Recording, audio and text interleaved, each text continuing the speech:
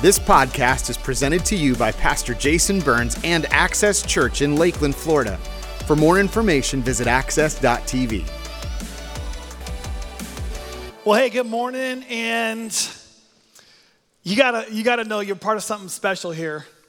And unfortunately, sometimes the fish in the water, we don't see it because we live there. I know I'm guilty of that in so many ways, but you're part of a really special church here. And I just want to take a moment to say thank you to your pastors, Pastor Jason and Liz, Dr. Reverend, right? That's what you want me to call you?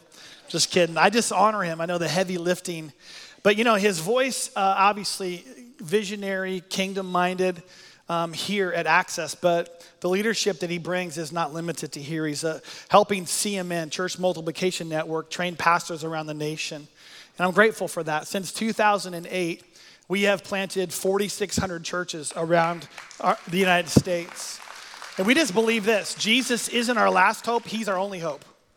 So we boldly proclaim Christ as Lord. So I just want to say, though, thank you, bro. I honor you and I love you. Grateful for our friendship. And I love pastors' kids. And I know like 99.9% of people aren't pastors. But I just love pastors' kids in addition to other kids. You can't say that to someone like, hey, I love kids. They're like, we should keep you away from. I don't mean we. I love seeing God's hand on people. And what's interesting is if you can capture a generation and point them in the right direction when they're young with the cause of Christ and that they have a divine design, watch out. Come on, how many believe that for your kids? How many believe that? Five people can make an influence in your life bigger than you ever imagined. So I know that, Jason, you've done that for others, and I'm honored to do that for just a moment with your kids. So my wife and I, Joanne, we're about to celebrate 30 years of marriage, and she was 11. Just kidding. She wasn't. And she's my best friend. She might be watching. I don't know. She was in another gathering online and shot me a text. So love you, sweets, if you're watching. I want to talk today about delays. And let me ask this. How many of you like delays? You're like, yes, I pull into the highway. Woo, traffic, yes. No. None of us, right? How many grocery store, you pick the line based on the shortest potential, right, to get to checkout to your car. But when you get to the line, all of a sudden, everything goes in slow motion. You are I created the slow line disease person, right? Anyone ever had that? We don't like delays. In fact, what I've discovered is some of our delays are silly. They're not a big deal at all. Some of them are significant. And there's everything in between. The pendulum swings. So this mattered so much to me that I wrote on it. And what I love is the Bible's full of stories of people, men and women, young and old, faith-filled, courageous, obedient and disobedient, who faced delays. And in the midst of all of that, what we get is a front row seat of the providence of God. What's interesting is we can think sometimes in Scripture that their stories are not like our story. But I'm telling you, the providence of God, the goodness of God, the care of God is not just for someone else, it's for you today. Now, I put this in my notes because I think this is important for us to think about. If you've ever been in a season where what you hoped for, prayed for, or worked for wasn't happening, and maybe even doing what you'd done before to get the same results, but it's not happening now, you're in what I would call a delayed destiny. And sometimes in that delay, we start to ask questions, we start to wonder. And I think in my life, sometimes when I wonder, I start to wander. Now here's 3 things we can wander into that are not true. Like we think, first of all, if I'm experiencing a delay, either God is out there somewhere far off, uninterested, like he's a distant spectator. First of all, that's not true. Let me tell you the second thing that's not true that we think's true, that maybe I've forfeited God's favor. You think about your life, I think about my life, and I go like, God, you know everything, like everything, right? And we're like, I must have forfeited. If God's good and I'm in process, he must be like, yes, get to me, no. You think you forfeited God's favor. Let me say this. First of all, you were never that good. Because you couldn't earn God's favor, but you're also never that bad. It's the grace of God that meets us at our brokenness. So either God's out there, distant, far off, uninterested, I forfeit his favor, or number 3, if anything's going to happen, I better make it happen. I got to grab life by the bootstraps and just, all of those end up bringing disappointment because they're never designed to fulfill us because they're not true. So what is true? And today I'm fired up to bring us back, to just simply remind us that even in our delay, God is still doing something. He's developing us. If you're surprised that you're not where you thought you'd be in your life, your love, or relationship with Jesus, you're not alone. So what do? Well, we take some steps along the way to position ourselves. And I wrote this down, and I believe this is for some of you. Today's an invitation to believe that the delay and the disappointment you're navigating, though admittedly painful, has the potential to produce something epic in you, a new you. And that's often how God works. Inside out, heart first. So between 1981 and 2011, the space agency NASA had 135 missions where they sent a space shuttle from Earth into outer space. What's crazy is we hear about it, and we're like, that's nice. They put a person on a machine that broke through our atmosphere. It's epic, but it becomes so familiar, we don't think it's that fantastic. But I want you to see all 135 of these missions, the shuttle was brought from its holding hangar, which, by the way, it took 5 hours because it's on this crawler transporter. And the name crawler transporter is appropriately named because it takes the shuttle from its hangar to the launch pad at a blazing speed of 1 mile per hour. A space shuttle has to get to 18,000 miles an hour in 8.5 minutes to break through the Earth's atmosphere to get into outer space. And for something that has the capacity to go 23.6 times the speed of sound, gets to its launch pad at 1 mile an hour is a reminder for all of us that often in order to go fast, we first have to go slow. But here's another reminder. Can you throw up the picture of the shuttle in outer space? In order for the shuttle to see the stars, it has to slowly make its way down the street. And you and I's lives are almost exactly the same. We want the experience, we want the woo, we want the pizzazz, but sometimes it's in the slow and the steady that God does his best work. Often in order to go fast, you first have to go slow. And I get this, it seems like the opposite would be true, but a delay does not indicate disinterest on God's part. You ever felt like, man, God, if you're good, how come? I know I have. You got the diagnosis, or worse, you didn't get it, someone you love did. God, if you're good, how come? You think about your relationships, and are they all that you want them to be? Maybe you're a university student and you're like ring by spring and you're like, Lord, I'm not even dating anyone and we're about to have Thanksgiving break and then you better hurry up here. Like you're like, I'm single and ready to mingle. God, where are you at? By the way, you date the face, you marry the heart. Whole nother talk, but worth thinking about. A delay does not indicate disinterest on God's part. It doesn't. God's working even though you can't see it. So I love the Bible. It tells these stories of normal people, real and raw, young and old, faith-filled, courageous. And one of them is a guy named Joseph. In fact, the scripture says, tells his story, and it makes him a type of Christ. What that means is he's a foreshadowing of the Messiah, Jesus, who would rescue us. We get a glimpse of what's to come in Christ. So a little bit about Joseph. He's one of 12 brothers. He is mom and dad's favorite. This is Abraham, Isaac, and Jacob. Jacob's his dad, Jacob and Rachel. So like he's part of this like epic Bible family. And he's one of 12 brothers. He's the favorite, so they make him a fancy coat. His brothers hate him. In fact, one day, he sees his brothers in the field, more so they see him coming in the field, and they conspire amongst one another to kill him. And you thought your Thanksgiving was rough. No, your family's fine. Instead of killing him, when they get to that moment of connecting, they decided to beat him, throw him into a pit, an empty cistern, and then they had lunch. You're like, the Bible's boring. No, the Bible's epic. This is all from the scriptures. And then when it seems like he's about to be rescued out of the cistern, a rope's thrown down, and I can just imagine as he's being pulled out of this pit, he's like, oh, I'm going to tell mom and dad when I get home. But he doesn't go home. He's not sent back. He's sold into slavery.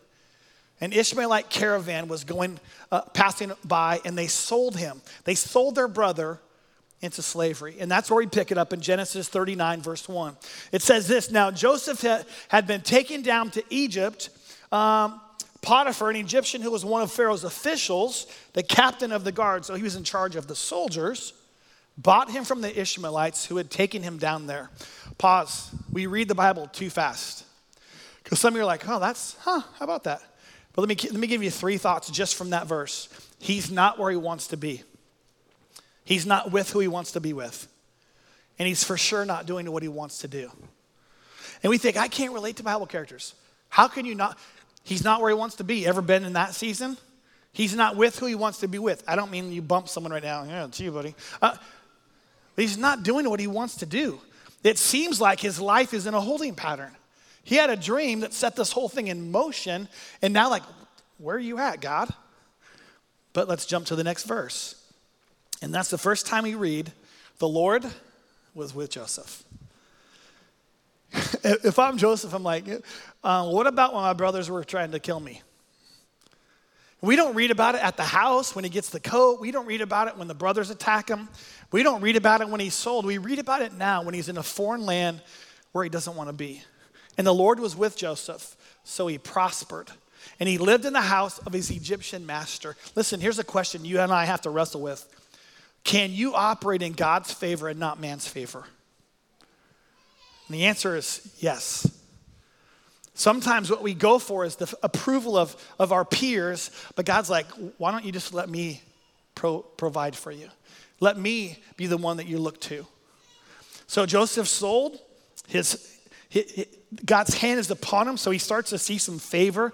And we read that in verse 3, when his master saw that the Lord was with him and that the Lord gave him success in everything he did, Potiphar's like, I'm going to put you in charge of my entire household. In fact, everything he owned was entrusted to Joseph's care. And then we see that seems like everything's starting to go right. Remember, it was going good at home. He's the favorite. Then he's beaten, sold. Now, it's rough, but he's getting elevated. It seems like there's a little ray of hope. You ever had those moments? Things were all bad, and all of a sudden now there's a little bit of hope.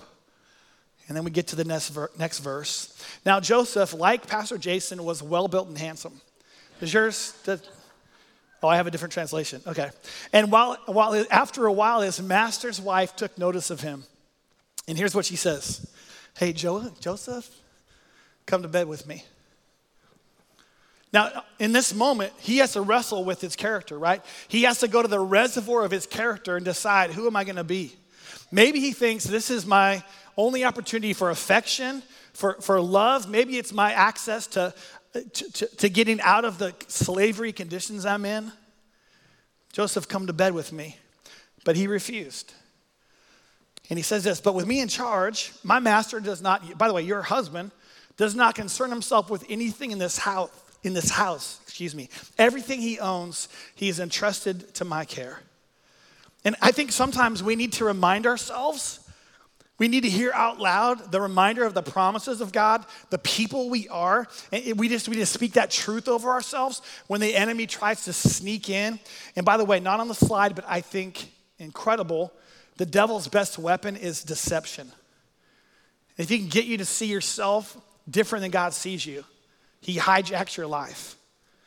And here's how he says, no one is greater in this house than I am.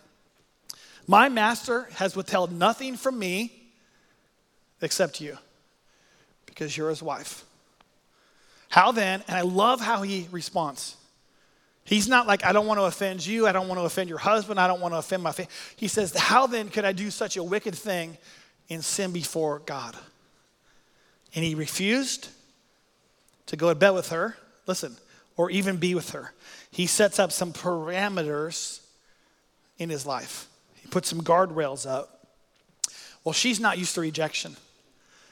She's not taking this, no pun intended, lying down. And so she decides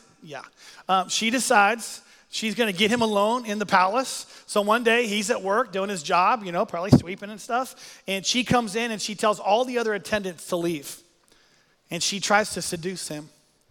And in this moment, once more, he has to draw again on his character. I call it in the book the seduction of secret sin test. And by the way, just because we failed some before doesn't mean that we can't pass a bunch moving forward. Because that's what God does. He transforms us. Now, here's the story continues where now she's holding his coat because he spun out of his coat. Like if I'm him, I don't wear coats anymore. Got a problem with my brothers, problem with Mrs. Potiphar. I'm going tracksuits. That's it. I'm a tracksuit guy from this point forward, right? So she's holding his coat, the scripture says. Oh, alas, this slave, this man that you brought, this foreigner, is trying to have his way with me. And he's thrown in prison. Like I thought he was at the bottom of the bottom, and then it looked like there was a little bit of hope. Like maybe that destiny part's actually coming to fruition, and here he is now back in prison. Here's what I want you to hear. This is true for all of us. Your delay has the potential to position you. And even though we would never choose it, what we don't realize before we keep reading is that for the first time, Joseph is in a position now where he has proximity to people who had proximity to Pharaoh. He came into the land as the lowest of the low of the low. How would he ever even be in the presence of the king, Pharaoh? He wouldn't. But now that he's in prison, the scripture says he attends to the cupbearer, the guy who feeds the king, and makes sure he's not being poisoned. So he has literally access, and the baker who provides for the king. They had ticked him off. They're in prison now, and Joseph's serving them. And while in prison, they both have dreams. So Joseph has a dream. It's delayed. These guys have a dream. They cannot interpret it. And he says, I can't interpret it, but the God I serve can help me. And that's exactly what happened. He interprets their dreams. One of them was good news. One of them was bad. For the baker, he would be restored to his position and then killed. To the cupbearer, he'd be restored and retained. Now, he has one simple two-word request when he invites these guys on their get-out-of-jail-free moment. He just says, remember me. Just remember me. In fact, that's what we see. But when all goes well with you, remember me. But the scripture tells us they got out and then they forgot him. If I'm Joseph, every day, once my buddies that I connected with got out, every time a guard walks down the corridor and I hear their footsteps, I'm thinking, this is my get out of jail moment. I wonder if the first few days, he's like, I don't know if there's bars or a door or a rusty gate, I don't know. But I think the first few days he's like hanging there because he's thinking, they're gonna come get me. And then nothing happens.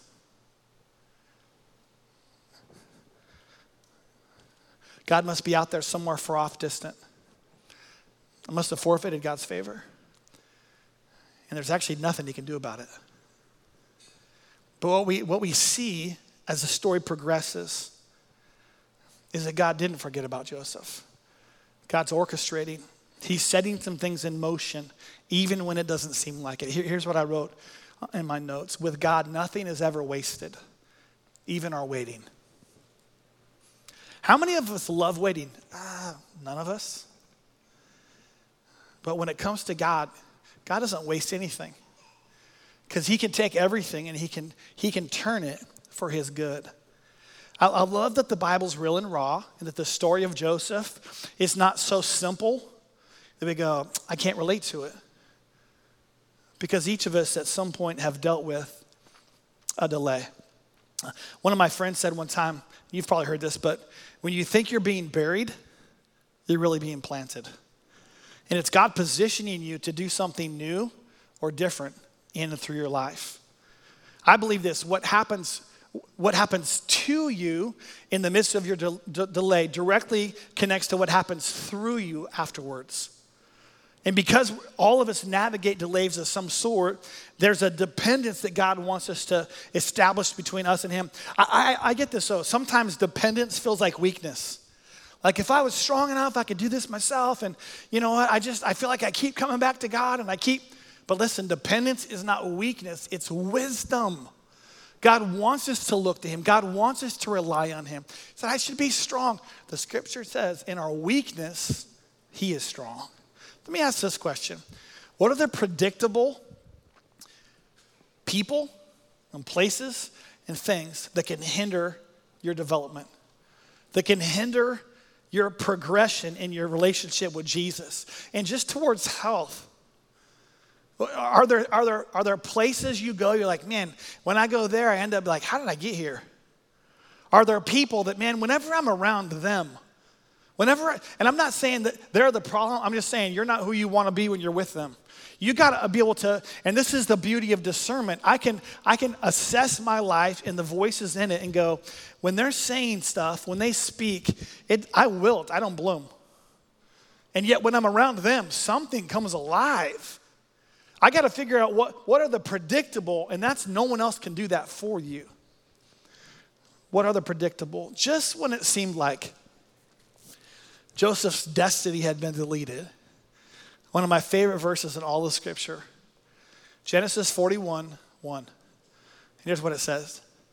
When 2 full years had passed, Pharaoh had a dream. 2 years? How many 2 minutes at the microwave waiting for my popcorn feels like forever? We don't like delays. But God was doing something behind the scenes, developing, working. Many of life's most valuable lessons are mined from our most difficult moments. It's not when we're winning that we see our character. It's not when everything's good. It's when things are teetering, when we're in a tough season where we go, man, God, you held me. You came through. You delivered. I had the courage and the strength to love you and speak truth. The premise of the whole book that I wrote is this simple phrase, slow motion is still motion. You think about most of the things that matter most in your life are connected to a relationship, and few of those happen quickly. But it's the longevity of that relationship where you see the faithfulness of God and the gift of one another. So Joanne and I, we have 2 sons. And so I'm Norwegian. My wife is Samoan. She's from Hawaii, but she's Samoan. And so something when our boys were growing up was pillaged and burned every day at our house, okay? So here's the thing. You should always pillage before you burn. That's a side note if you're note taking. So our 2 sons, Justice and Josiah. Josiah is the biggest. He's 6'4". I'm 6'2". I'm the little guy at our house. And Justice is almost 6'3". Josiah, as a elementary school student, he's in his room. Our room is across the hall from his. And he says, Mom. He's laying in bed. He's saying, Mom, come in here. He discovered after 3 mom attempts, she's not there. She's all of our favorite. I get it. I would call for her too. He's like, Dad. So I go in and I sit on the foot of his bed and I'm like, man, what's up, bud? And he said, my legs are killing me. Now I knew it, he didn't. Isn't it true? Sometimes the pilot knows what the passengers don't, right? I knew that he was having growth pains. So I asked this question. I said, he's 4 something at that point. I said, I don't mean age, but height. I said, do you want to be 5 feet? Yeah. Want to be 6 feet? Right? Yeah. You want to be 7 feet? No. Okay, well, let's just stop at 6. I said, what you're experiencing right now is growth pains, and if you didn't have them, you wouldn't experience the growth that you want. Now, as a parent, I have the perspective and the insight he doesn't have as an elementary school student. You know, it's interesting. God has a perspective we don't have. And he can see that when we're saying Dad, can you rescue? Can you change? But here's what I believe. Something happens when our perspective shifts from irritation at the delay to an anticipation of the development on the other side. Now I'm it's worth it. I can get through this. I can keep going. I don't need to pull the plug. I don't have to. It's almost always too soon to quit. If you've ever traveled, how many of you love traveling? Mainly, how many of you love vacation, okay? Vacations, my wife and I say, we love going to the beach. We share that with your pastors. And so when you get on a plane and you're going from point A to point B, your goal is to get from point A to point B as quickly as possible so you can enjoy your vacation. The last thing you want when you're approaching your destination, this is your captain speaking. We have been told to go into a holding pattern over. You're like, come on. There's a collective, But I want to tell you something about holding patterns. And if you're in one right now, I've got good news for you. Number one is this. The pilot knows what the passengers don't. There's a perspective the pilot has that you don't have yet. Here's the second thing. You have enough fuel in the tank to stay aloft. You're like, I had that promise and it hasn't happened yet, or I was thinking that would be here with my life or my health or my relationship, and you're in a holding pattern. You have enough fuel to stay aloft. How about this? If you force it, you're going to get injured, and so will people around you. So God, I feel like I want to make the decision, and God's like, will you just be still and know that I'm God? Here's the last thing. Preparations need to be made on the ground for not only you to arrive safely, but everyone else. There's something about a holding pattern that requires us to trust. And we don't want to, but it's worth it. There's a woman I want to introduce you to. Her name is Florence Chadwick. July 4th, 1952, she was attempting this incredible feat to swim from the coast of California, the 26 miles to Catalina Island. Now, she was a world record swimmer, so she had attempted incredible feats. She swam the English Channel both directions. She swam the Straits of Gibraltar. She had incredible feats. And on this particular day, as she started out, it was foggy. Not unusual for there to be fog there. And she swam and she swam. Remember, I mentioned 26 miles. She swam 25 and a half miles, but she had no idea how far she'd swam because of technology back then. All she knew was she couldn't see the shore because it was obscured by the fog. In fact, here's a quote from her. She says this. She says, all I could see was the fog. I think if I could have seen the shore, I would have made it. And when I heard her story, I thought, man, who can't relate to that? Sometimes the fog looks like a delay. It looks like a disappointment. It looks like a maybe God forgot about me here in this prison. I want to hear this. If you lack depth and determination, you'll quit something that's difficult at the first explainable opportunity. You've got to develop depth and determination. You know how you develop that? Perseverance. You know how you get perseverance? Adversity. There's growth that happens on the other side of our pain. There is potential, there's promise in that pain. And God is working even when we can't see it. I want you to hear some pilot to the passenger truths. Philippians 1:6 says this, that he who began a good work in you will be faithful to complete it. That what God starts, he'll finish. How about quoting Jesus? Because he's a good one to quote. He's talking to his disciples. He says, I've told you these things so that you might have peace. Listen, if you have a deficit of peace today, you can exchange your anxiety for God's peace. Here's what he says. In this world, you'll have trouble. But I want you to know something. I want you to take heart. He says, I've overcome the world. And I want to give you one more. There's so many. There's like 75 of them I put at the end of the book. Let me give you one more from Galatians chapter 6, verse 9. The Apostle Paul writes to the church in Galatia, and he says this, do not become weary in doing good. He doesn't stop. It doesn't say, hey, just don't get weary. Because we all get weary. But don't become weary in doing good. For in the proper time, there's something that's going to be produced. At the proper time, there's going to be an outcome. There's going to be a deliverance. You're going to see the favor in the hand of, at the proper time, you'll reap a harvest if you do not give up. There's a delay, but it doesn't have to delete you. Why? God's working. He's doing something. Say it's foggy. Yeah, I know.